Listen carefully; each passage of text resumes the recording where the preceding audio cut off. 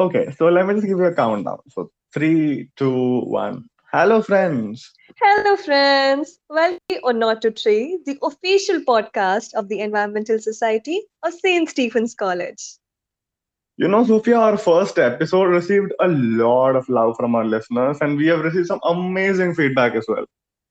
I know, right? We are really grateful to all our listeners, and here's to an amazing episode ahead. Virtual cheers! Yep. So we are back this month with a new and very important topic, something we have all grown up listening to, but still we slightly fall back in its execution. So, Arvind, shall we introduce to our listeners our month's theme? Yes, let's do it.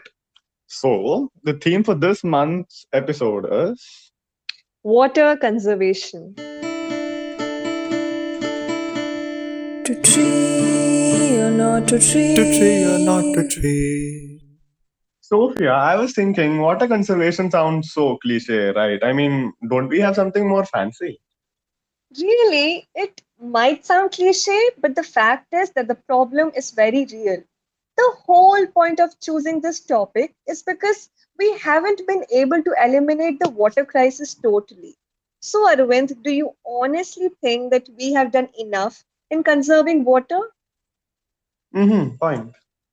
Some quick facts. As we all know that water is the most essential element for life to sustain, 97% of all water on earth is salt water, which is unsuitable for drinking. Only 3% of water on earth is fresh water, and out of which only 0.5% is available and suitable for drinking. And being a chemistry student, of told you that would sound cliche.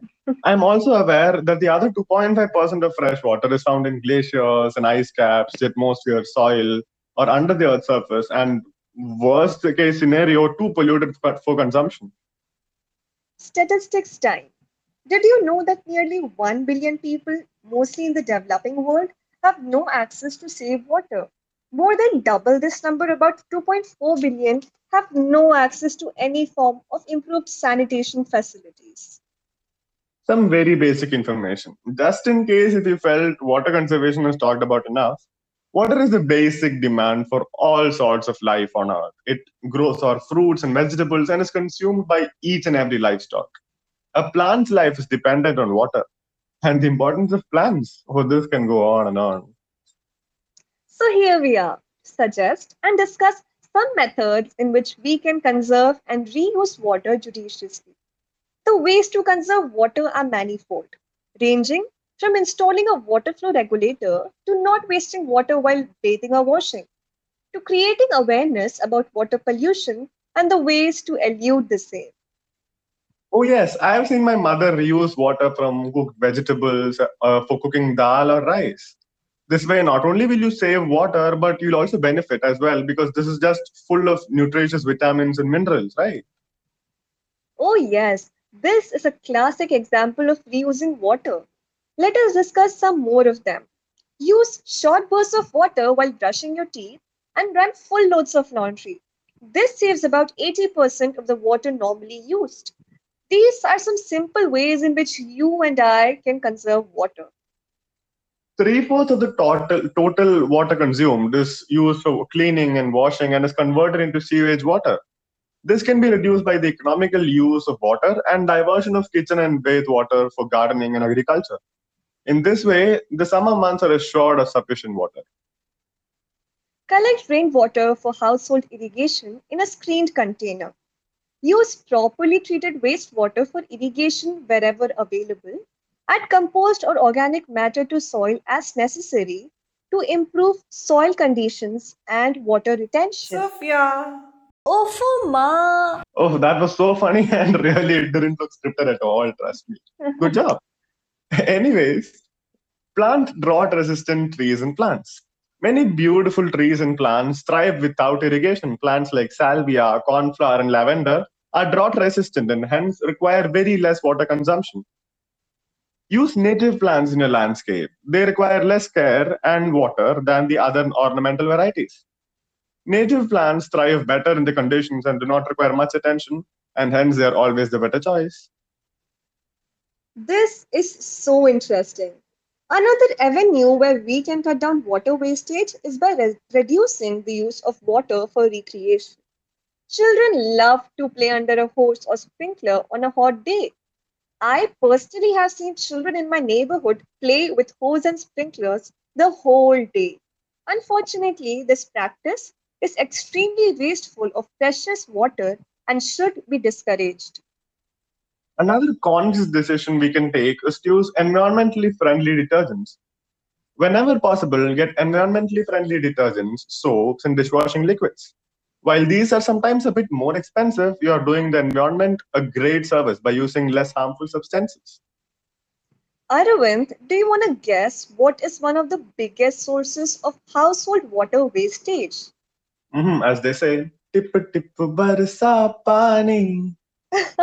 Yes, as crazy and as dramatic as it sounds, a leaky toilet can waste up to 200 gallons per day.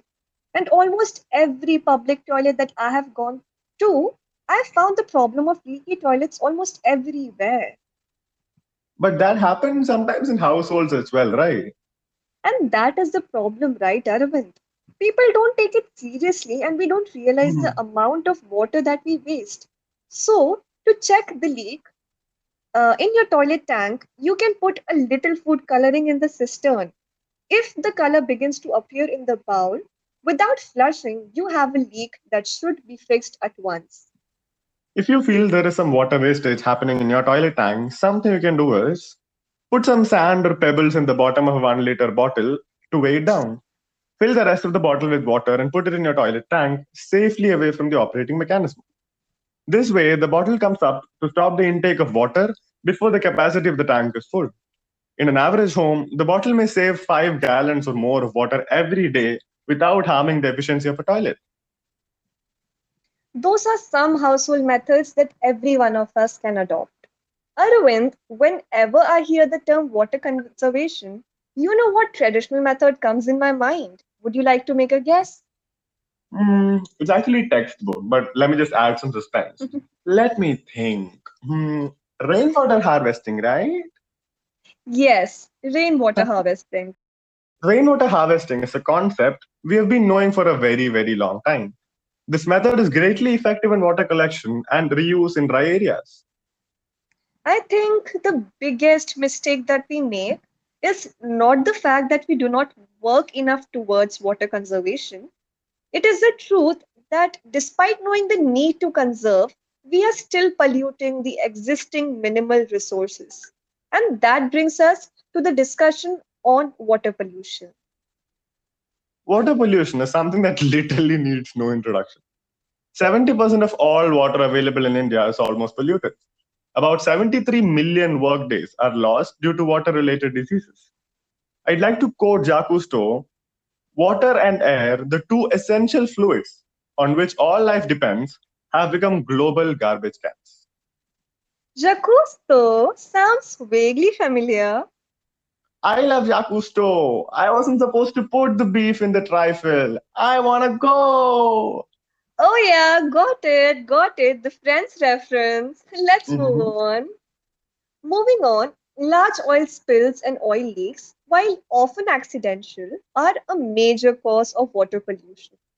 Leaks and spills often are caused by oil drilling operation in the ocean or ships that transport oil.